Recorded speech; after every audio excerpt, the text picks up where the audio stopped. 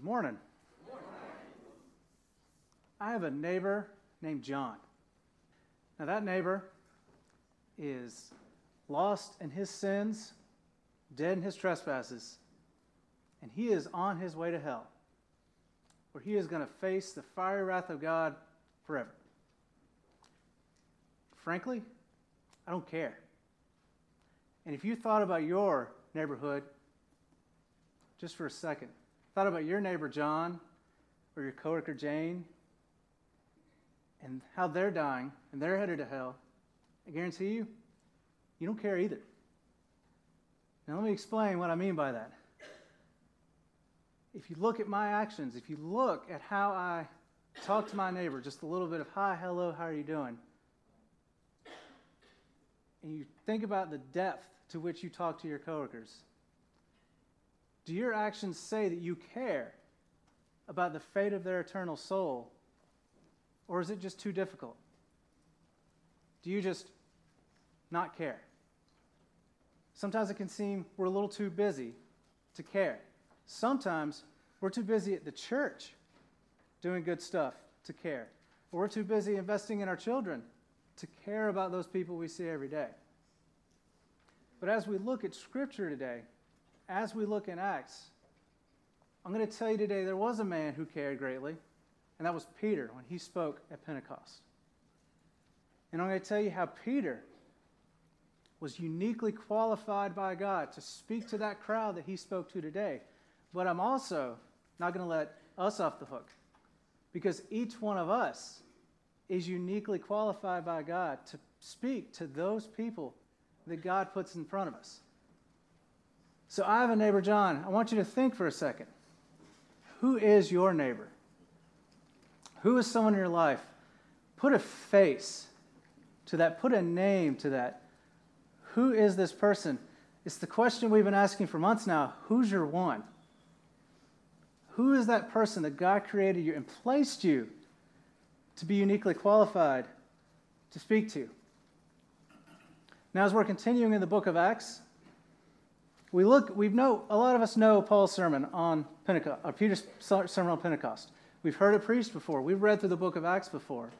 And we say, oh, that's a glorious evangelistic sermon. You know, how Peter spoke to over 3,000 people and 3,000 were added to the church that day. And that is true. But that narrow view allows us to remove ourselves from that situation. We say, well, I'll never speak to a giant crowd of people. I'll never have that outpouring of that Pentecostal power like Peter did that day. But the truth is, God has given us that same Holy Spirit in our salvation that Peter had that day. The same Jesus Christ that saved Peter, that he preached about that day, is the same Jesus that saved us.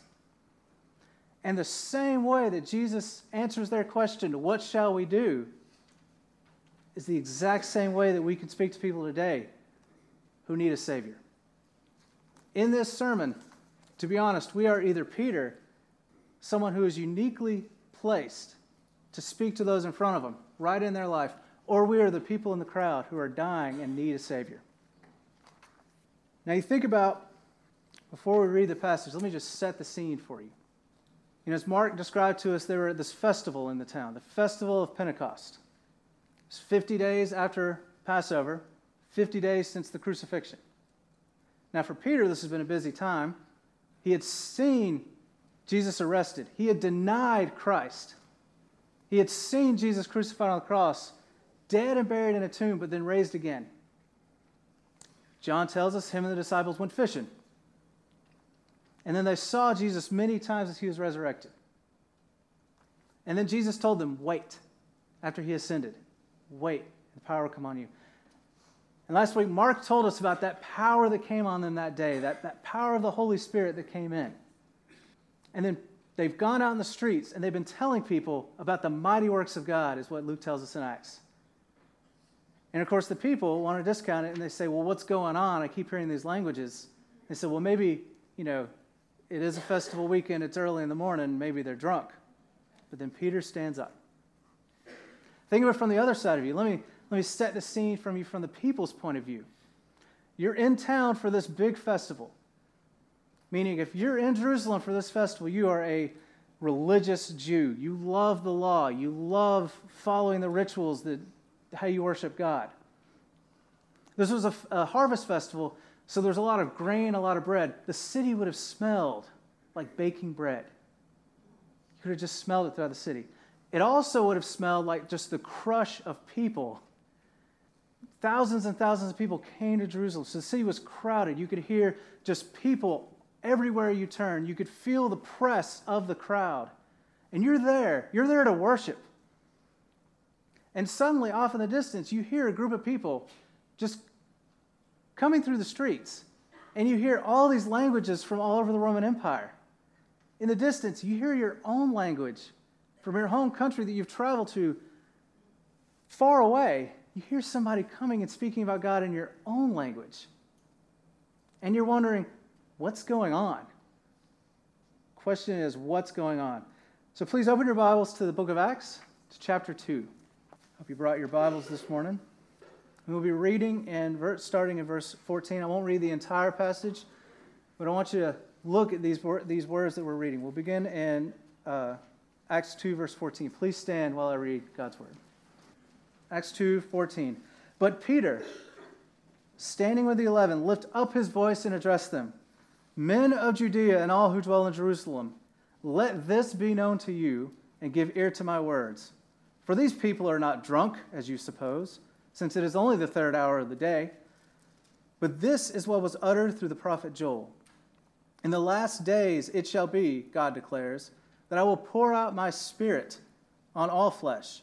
Your sons and daughters shall prophesy, and the young men shall see visions, and your old men shall dream dreams.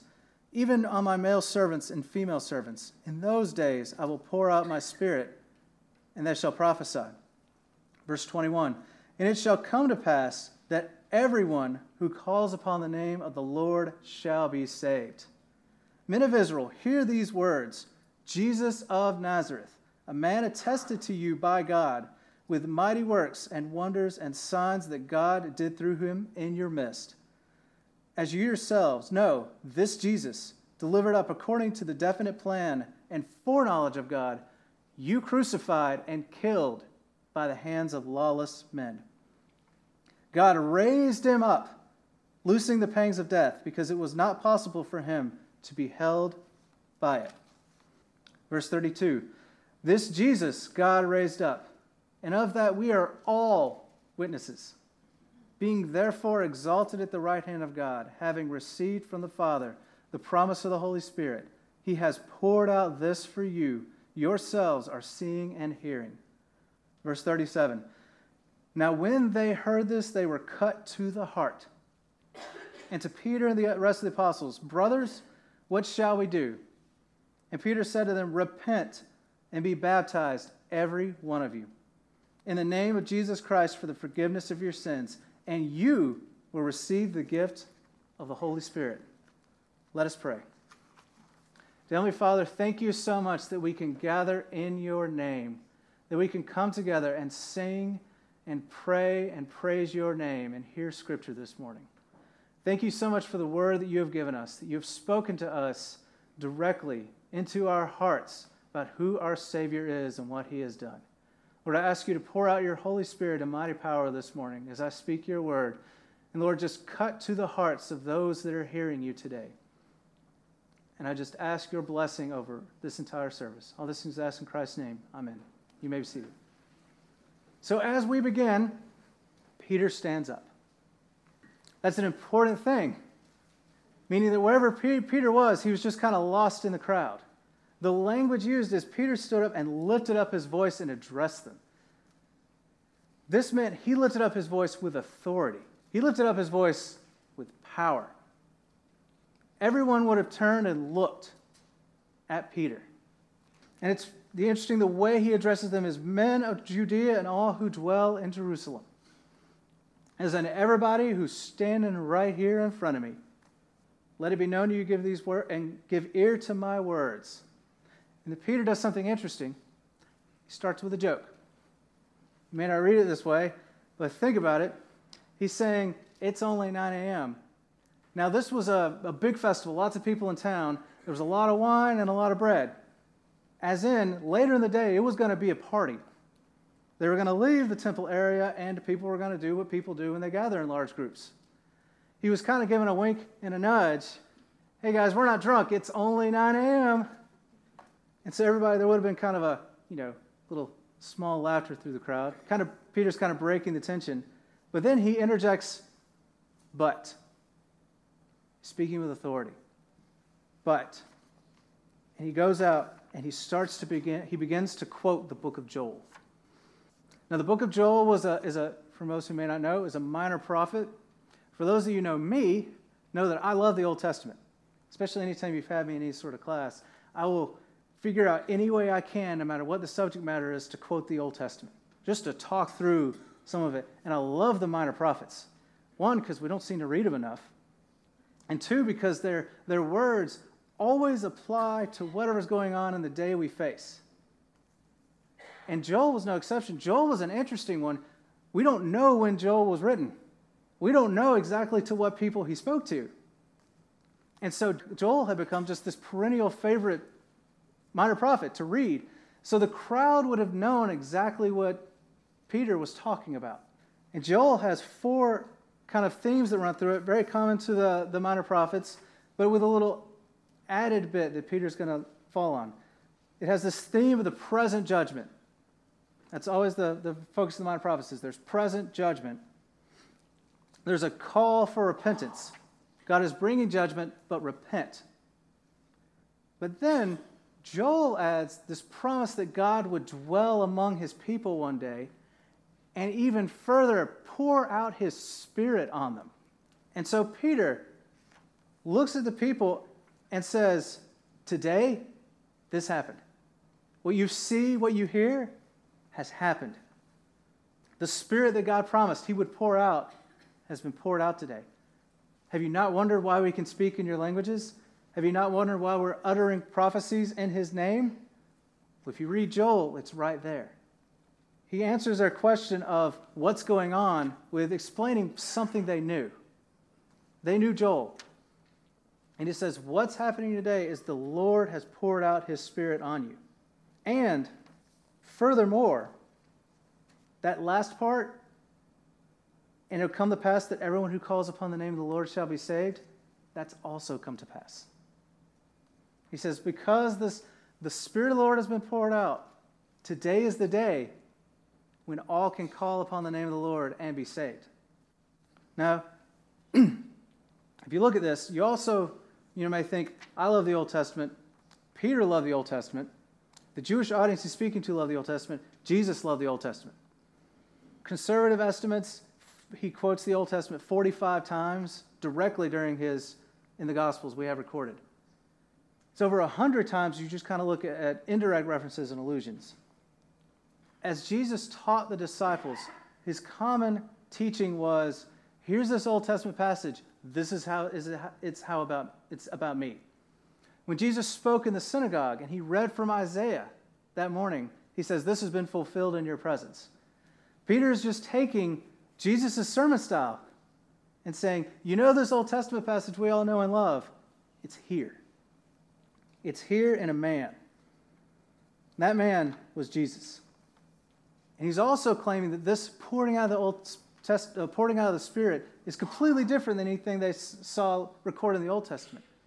In the Old Testament, it was the Spirit of the Lord was poured out on a prophet for a specific reason, for a specific time, and it would even leave them at times.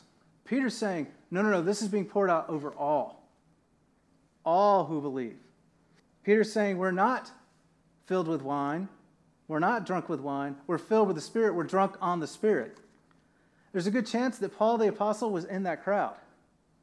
He was a good young Jewish man and may have heard Peter making that phrase, and then later, in his own letters, use that exact phrasing, be not drunk with wine, but be filled with the Holy Spirit.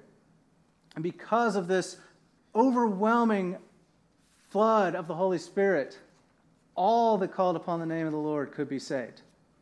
And here's the question, though. But what about you?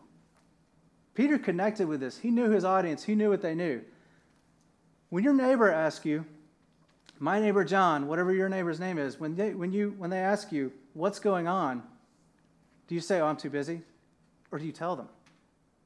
Do you share with them, this is what's going on? When they see you leaving for church on Sunday morning, do you tell them where you're going, or are you embarrassed?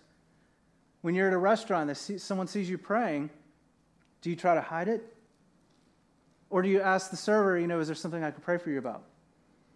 When you're in your workplace, difficult times have come upon your life, and you're praying just to try and get through your day, and someone says, hey, what's going on? Do you tell them? Because Peter, his evangelistic style was he just answered the question that they brought to him. He answered the people in front of him, their question that they were asking. They said, what's going on? And he says, okay, I'll tell you. The Holy Spirit has been poured out, and we had that same outpouring of the Holy Spirit on us as believers.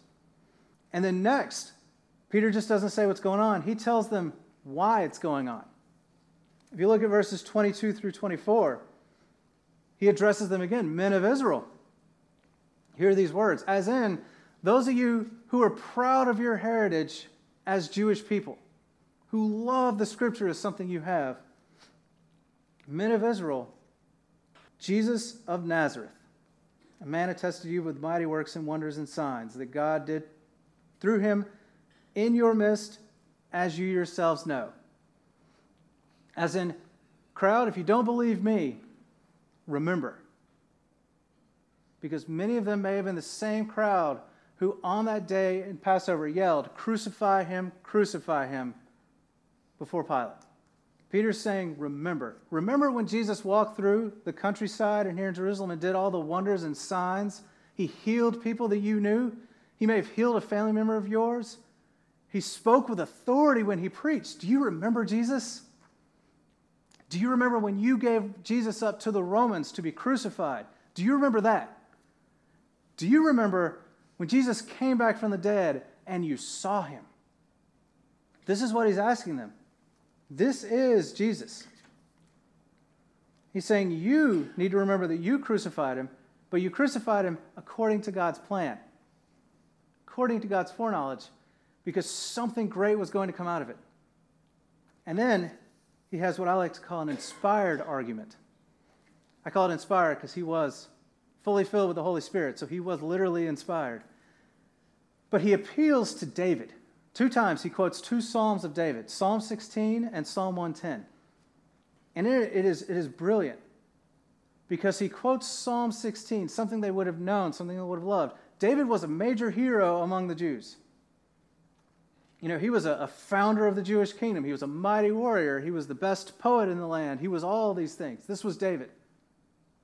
He was the king that, followed after God's own heart. We had an entire series on David. That's how much we love him too. And so he quotes David. This is like if you ask a Duke fan about basketball, you're arguing about who's the best player, and then you bring out a quote from Coach K. They're going to be like, well, okay, that's your guy. This is the same as him appealing to David. And in the first psalm he quotes, Psalm 16, he points out that David, verse 27 says, for you will not abandon my soul to Hades or let your Holy One see corruption. As in, you will not abandon whoever this Holy One is, the promised Messiah, to death. They will not see the consequences of death. And then Peter brings it around on him and he says, hey, you all guys all know King David, right? Does everybody remember? He died. In fact, we can go visit his tomb. And he says, so this can't be about David because his body was in a tomb until it rotted. This can't be about David. Who is this about then? He says, this was the same David that God promised. God promised that he would establish a throne for him forever. And he says, look around you. Who's ruling us today? Is there a Jewish king? No, it was the Romans. They were a vassal state underneath Roman rule. Now, here's the question. Was David wrong? Was David wrong when he wrote these words? These words that were inspired by the Holy Spirit in the Psalms. And Peter's answer is no. He says, men of Israel, who are proud of knowing these things, you've missed the correct answer. The correct answer is Jesus. The question is, who's both a descendant of David and the Lord God himself? You know, it's like when I teach the kids sometimes in the morning, you know, I'm like, if you don't know the answer, there's always one answer that's acceptable at church. So say it with me. What's the answer to this question? Jesus. And that's what he did. He says, this you know these words, you love these words. The answer is Jesus. And don't just trust me, is what Peter says. He says, did you look around you? Look around. Do you see us? Do you see what's going on today? You've seen this and you've heard this. Use your senses. You're experiencing this. Jesus is the answer because Peter says he's only empowered because of Jesus. Now, if you think yourself, what about my neighbor John? How would this matter to him? What's great about Peter's inspired argument is that all it was getting someone to tell him their story. This was the shared story. That's why I called them Men of Israel. It was the shared story that Peter had with this group. My neighbor John, I need to find out his shared story. Hey, what's going on? You know, he says, ask me what's going on. I say, well, what's going on with you and your family? How can I just pray for you? Hey, I'm a part of this group. We meet on Sunday morning. Would you like to go and experience this with me? Let me tell you what it's done for me and my family. Let me tell you how Heather and I have been blessed here. Let me tell you about the friendships that we've made. It's sharing that story. But when he shared that story, I love his ultimate end. His ultimate end of, my story is shaped so much by Christ that I can't help but talk about it. In a few weeks, Martin is actually going to preach on that, I assume. When we get in Acts, when John and Peter are in front of the Sanhedrin and they say, you can't preach about Jesus. And he's like, I can't not preach about Jesus. That was so much Peter's story. Remember, this is the guy that denied Christ 3 times, was just a fisherman from the sticks. And his story is now, this Jesus changed everything. And when we talk to our neighbor, our one, we need to find out their story and share with them our story of how has our story been shaped so much by Jesus. And then next, he doesn't just leave it there. He says, first, let me explain what's going on. Let me tell you why this is going on. And then now he's going to answer the question, well, what now? I don't know how many of you are salesmen in this room. I've had quite a few jobs over the course of my life. I've been a salesman several times. The key to being a good salesman is closing. If you just tell somebody about a product and you don't close the deal, you haven't been a good salesman. It's like when you go buy a car, they tell you about the car, they tell you all the features, and then they say, what can I do today to get you in this car? Or would you like to go to the finance office and we can speak to my manager? When I was in college, I actually worked at Lifeway, a Christian bookstore, and my specialty was the Bible department. And I've been trained in many ways to look at all the different translations and the different covers and, look at the gold binding and ask them what they were going to be using the Bible for to match the person up with the Bible that they were looking to buy. And what I found was the greatest way to close that sale was, hey, would you like us to put your name on the front? We can gild it and press it on there and your name will be on the front of this Bible. And you know what? How about this? We'll go up to the front, the register. I'll get them to ring you up, ring that name on the front up, and I'll go to the back and do it while you keep shopping. I was the sales leader for quite a while. But this is, we sometimes have a bad view of, you don't want to sell Jesus. But even Paul says, I was persuading you in the ways of Christ. We want people to come to Jesus. We need to close the deal. And I love the fact that it wasn't Peter's own eloquence that prompted this question. It was the Holy Spirit working. The people looked up and they heard this. They were cut to the heart. That is an amazing phrase. Those of you who are believers, remember back to your salvation. Remember back to that day when you heard the word preached and you were cut to the heart. That conviction of the Holy Spirit that day. Jesus even promised this in John 16 when he was talking about the Holy Spirit. He says, when he comes, when the Holy Spirit comes, he will convict the world concerning its sin and unrighteousness. Jesus had told Peter this was going to happen. And I love the fact they didn't just look at Peter. They didn't wait till afterward. They went to any of the apostles that they saw that day. And they said, what shall we do? They were desperate. That language is, they knew they were dying. They needed something needed to change. Brothers, what shall we do? And Peter's answer is so simple, but so elegant and so deep. Peter said to them, repent and be baptized, every one of you, in the name of Jesus Christ, for the forgiveness of your sins, and you will receive the gift of the Holy Spirit. It's so amazing, so rich. This is Peter using the command that Jesus had given to them. If we look back at Matthew, the Great Commission, go and baptizing them in my name, Father, Son, and Holy Spirit, teaching them the things I've taught you. This is what he's doing here. Repent. Turn away. You were the ones who put Jesus to death by your sin. And to be honest, Ridgecrest, our sin also put Jesus on that cross. And so we also must repent, must turn away from that rebellion against God. Be baptized. Being baptized was this public profession saying, I now am one of God's people in Christ. I'm so glad when we do the baptism. I'm glad we show the video today. It's such an amazing thing to see publicly because it reminds you of the joy of your own salvation and that we are together in this. In the name of Jesus. Jesus was the object of their faith. Their faith wasn't in their religious rituals anymore or just being born Jewish or just being, for those of us, being raised in church isn't what saves you. The object of their faith was the person and works of Jesus Christ. For forgiveness of sin, because that is what was keeping them separated from God. Their sins, their real, very real sins. And so in this was a promise that relationship with God could be restored. They could actually come into the presence of God again because of their salvation. And in addition, this is God's lavishness, they would receive fully that gift of the Holy Spirit. This wasn't just for the apostles that day. This was for every believer in Christ to be filled with that same Holy Spirit. It's a down payment from God, as Paul tells us. It brings us empowerment so that we too can preach the gospel to those around us. It gives us comfort.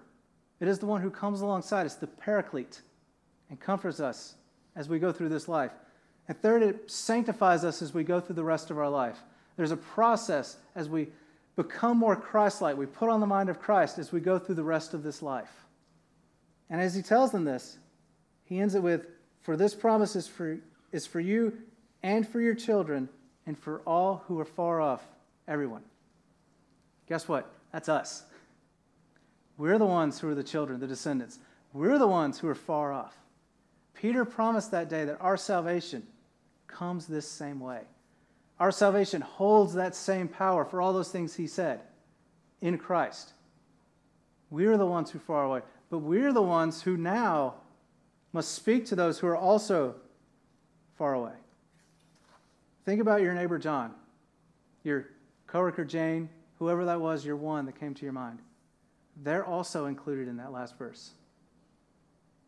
They're also the ones who are far off from God. In their sins and trespasses, in their rebellion against God, they are far away from a holy God. But you that God has uniquely put in their life, are the ones who can share this with them. As we begin to close, I want you to think about your person. Your one. Who's your one? How can you show them that you care? How can you cultivate an attitude of caring? First in your life, prayer. That's what the disciples were doing when the Holy Spirit came. They were praying. Because both in your life and in your neighbor's life, this will have power. 2, you need to appreciate the power of the gospel in your own life. Appreciate your own salvation. Think daily, what you have received, that overflowing of the Holy Spirit needs to flow outward. And 3, today, if you do not know this Jesus that I've spoken about today, that is the first step. Come, and that faith in Christ is the first step on this. I read that there are 2 things in life that are eternal, that are guaranteed to have eternal value: Scripture and people. And so this morning, when you think, who's my neighbor? Who's my one? We need to invest in those two things. Today is a call to action for those of us. Identify your one. Identify how God has uniquely qualified us to speak to that one. And don't just leave it there. Go. Speak to them. And two, if you do not know Christ, this is the day to come. I'll be here. Speak to Pastor Mark, Rodney, any others. I beg today, this is the day to come.